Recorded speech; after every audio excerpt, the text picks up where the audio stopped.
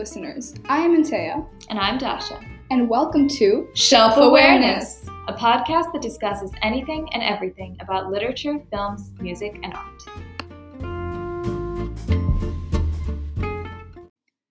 Welcome, everyone, to episode 3 of the Shelf Awareness podcast. Today we'll be doing a light or a brief sort of novel study of The Picture of Dorian Gray by Oscar Wilde. Before we get into some of the details about the books and the characters and the themes, we'll be providing a little bit of context about the author and the time period. So Oscar Wilde was an Irish writer, playwright, and poet. The Picture of Dorian Gray is his only novel, for which he received a lot of negative criticism.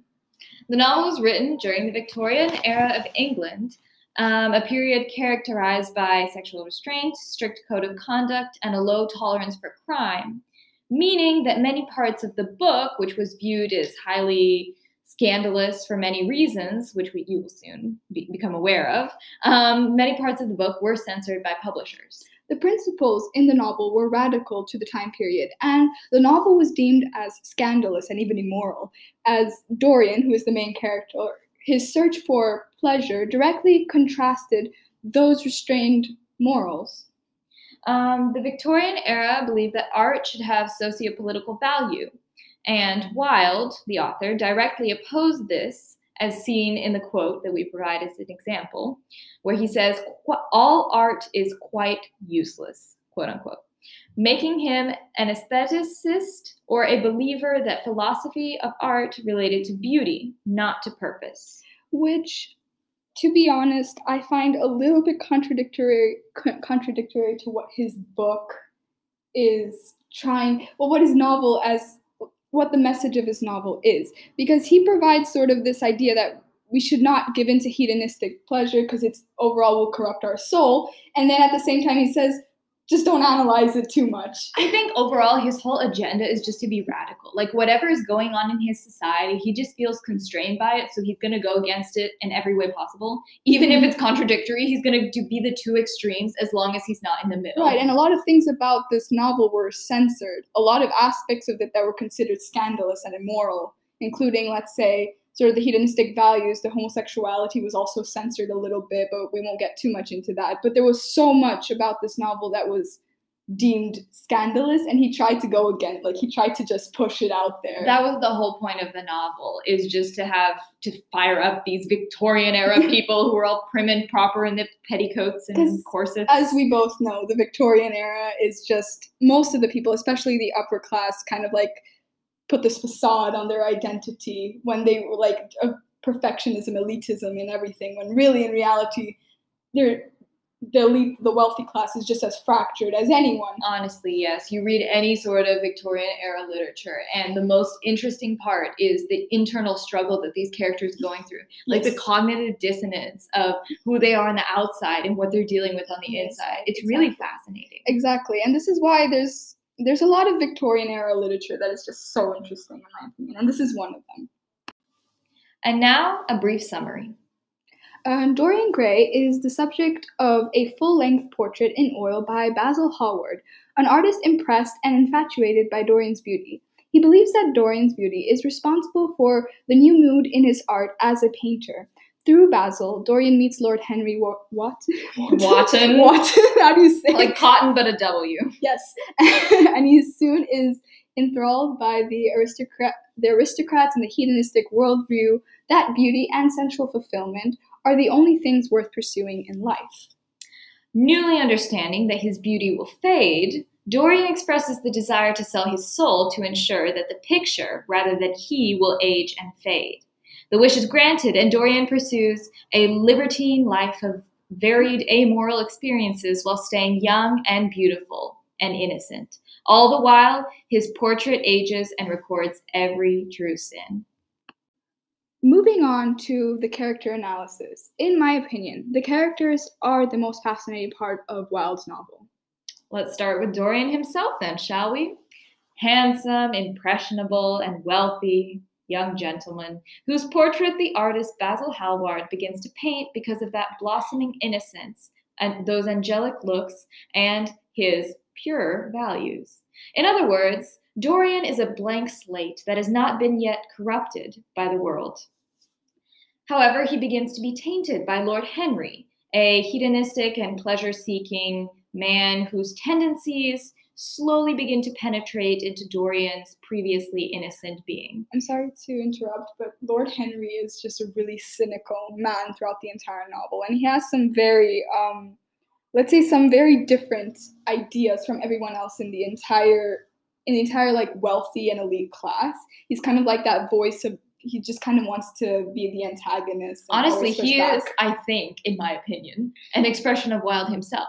Yes, exactly. But, and like, sort of like one personality of Wilde. Yes, the very radical side of Wilde, who just does not conform with society and lives totally amorally. It's true that, this novel is actually partially autobiographical. Like, there is a lot of like, I would say analysis saying that the characters represent parts of Wilde, and I can see how Lord Henry would kind of represent that part of like the radical and different statements and different perspectives and the pursuit of hedonism and all that. So yeah, continue. Yeah. So with Dorian, he begins to follow in his mentor's footsteps, caring nothing for morality of conventional society and having no remorse whatsoever for his horrible actions, which we won't go into, partially because I don't remember. There's like a 15-page description that honestly is endless, and I kind of skipped, It's a 15-page description of basically every single item that Dorian fell in love with and became infatuated with, showing his obsession with like material culture and everything. But it's 15 pages long. It is dense in prose. I had to read it. I pushed myself to read it, and the only way I did it, should I explain? Go for it. The only way I did it was by reading it aloud in a British accent in my own room, like a crazy person. See, the first 2 pages that I did read, all that was really coming at me is like, if I was a rich girl, no. He's literally just buying everything. If I had all the money in the world, that's a beautiful comparison. I never even thought of, like, oh my, it is so annoying. He just keeps buying things. He has, like, there's a book that Lord Henry gives to him, and he buys that in different colors. And then he uses it, whatever his mood is, he picks the different color that he likes. Adea, calm down. We're gonna get there. Wait, actually. So, sorry. Meanwhile, his portrait shows the horrible corruption of his ways, which juxtaposes clearly with his looks of childlike innocence, which he retains. Basil, however, recognizes what has become of his muse and prays for him. But, major spoiler alert, Dorian kills him because he can no longer accept a love so pure. Ultimately, he can't live with himself, stabs the portrait that reveals his ugly deeds, and dies with it. In other words, to make a long, long story short, Dorian is what I want to describe as a little bitch. That's what he is.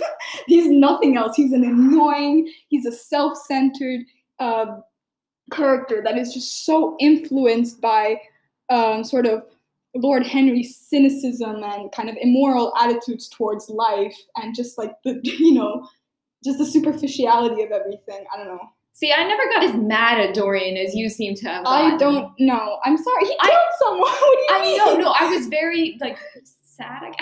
What am I supposed to feel? But I never hated him. There was something about him that is so, I wouldn't say relatable. I was about to say, if you were going to say relatable. No, it's just something that you see in society. He does represent some people, some values. He represents, I believe, sort of the ability that youth has to be shaped. Like any young person can be just malleable they are. How can easily be shaped by someone that you see as a mentor or as someone that you admire, let's say. So I can see that, yes.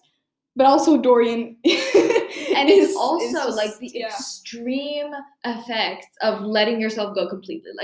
He just, with no consequences for his actions, since he does not change visibly, mm-hmm. and since people still trust him, he basically, all restraint is let loose and he can do whatever he wants. And the effects of that is this complete moral degeneration. Exactly. And the thing is, all of his moral degeneration basically becomes reflected in the portrait and not it himself. So there's this connection that Wilde wants to make with corruption and then the physical appearance. I think it's very interesting, and that's such a Victorian ideal, because there's a trend with Victorian literature that usually people who are ugly, people who are like have animalistic characteristics, like for instance big noses or something like that. That was one example.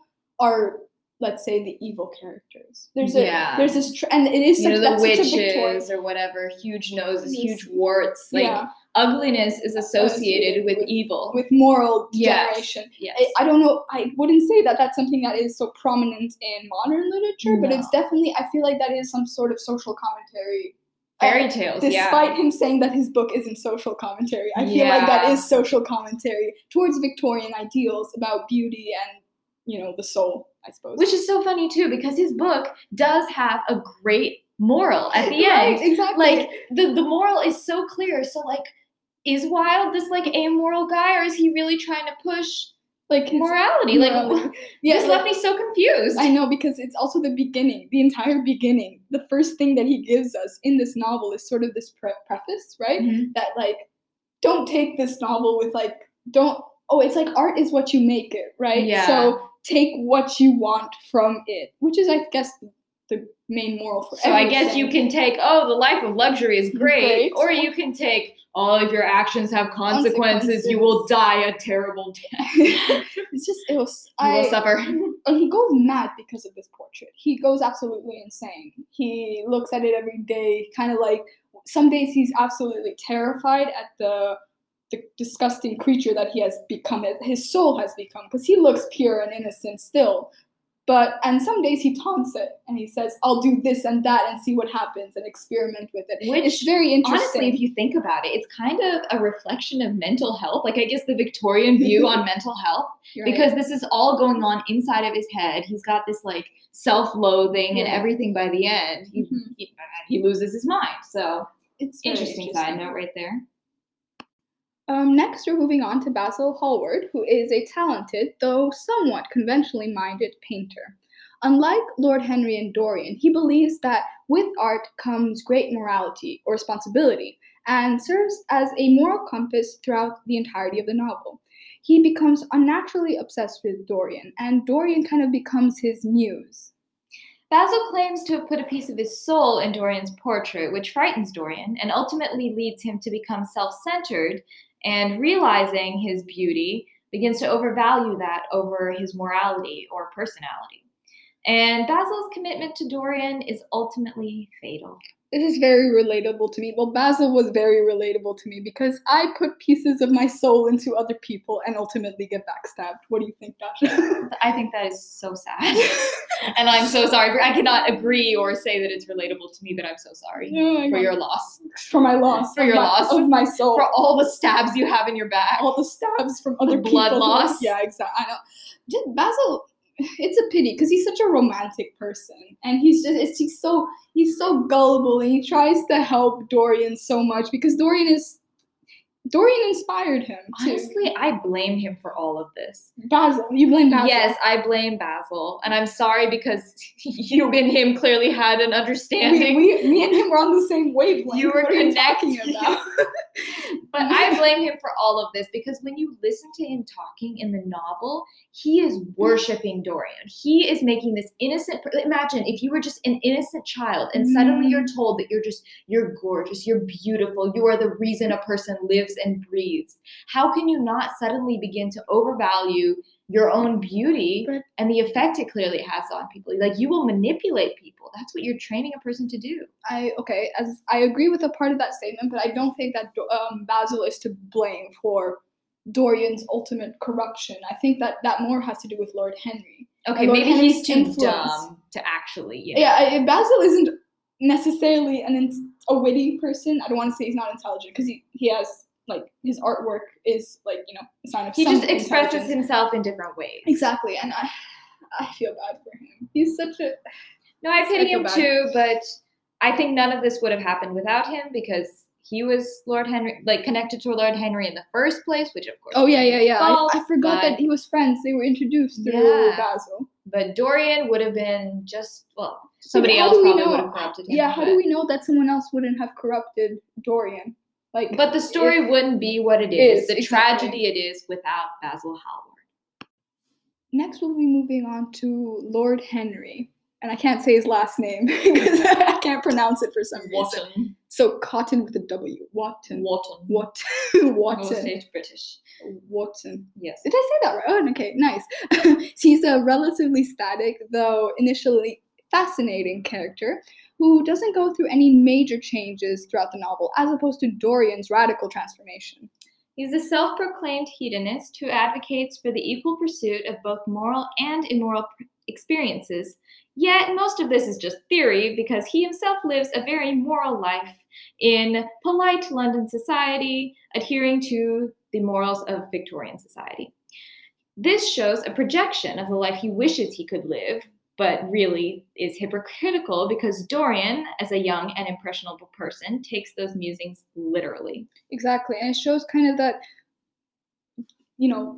Lord Henry just wants this, advocates for this life of hedonism and sort of the pursuit of pleasurable activity, but doesn't do it himself. And Dorian takes it quite seriously. And he doesn't take into account the repercussions of that kind of life because he's never experienced it. Exactly. It's all theory. He's like, oh yeah, it would be so great to just do whatever I want. But, when you've killed someone, there's going to be a real negative consequence to that. It shows that Lord Henry doesn't quite know or quite understand the human soul as much as he claims that he does. So he doesn't practice what he preaches, basically. And he's also, I feel like, immoral is different from amoral. Exactly. Amoral is a complete lack of understanding, which is the point to which Dorian gets to when he can't even discern between what is right and what is wrong. Exactly. While Wotton, our dear friend, probably understands what's right and what's wrong, but just sees some sort of merit in trying both.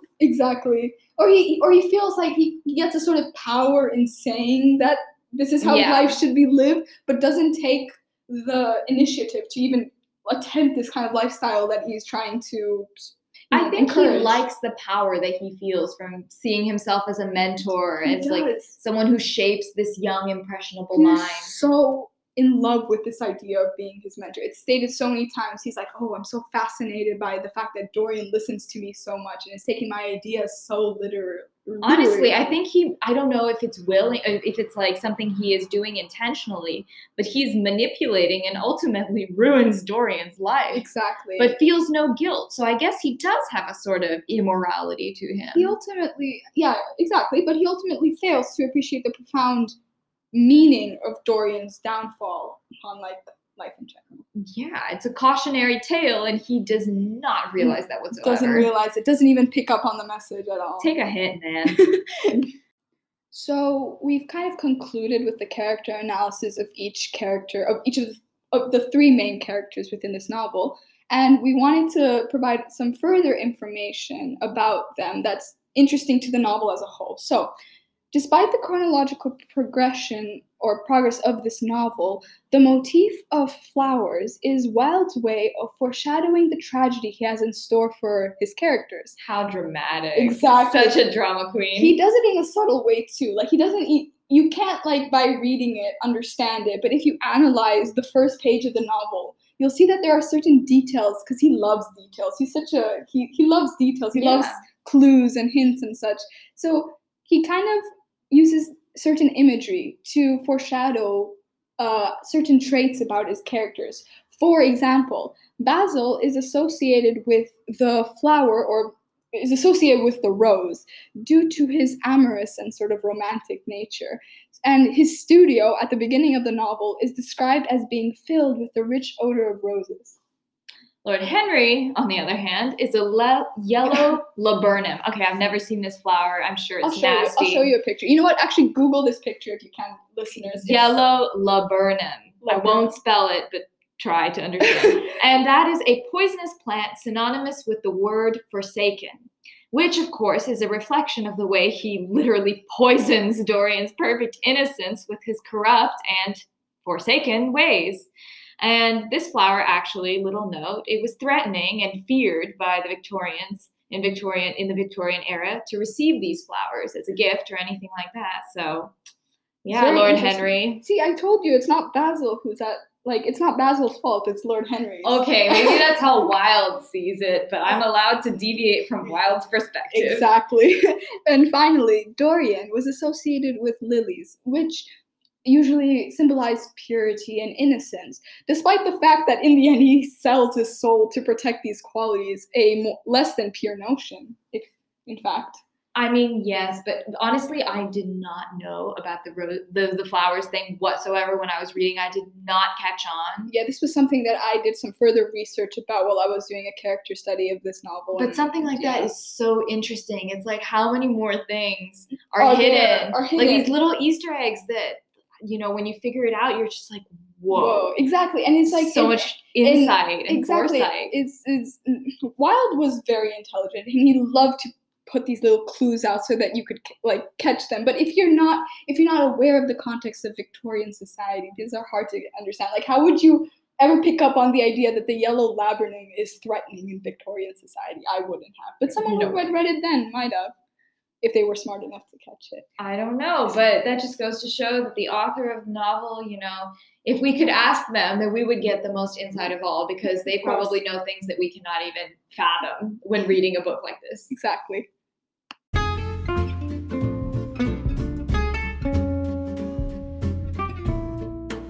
Thank you so much for listening to this lighthearted novel study. For those of you who haven't read The Picture of Dorian Gray, we suggest that you do so for your own shelf awareness. Thank you for listening, and stay tuned for episode 4, which discusses the poem The Mirror by Sylvia Plath. The poem is short, and we encourage you read it before listening to the next episode.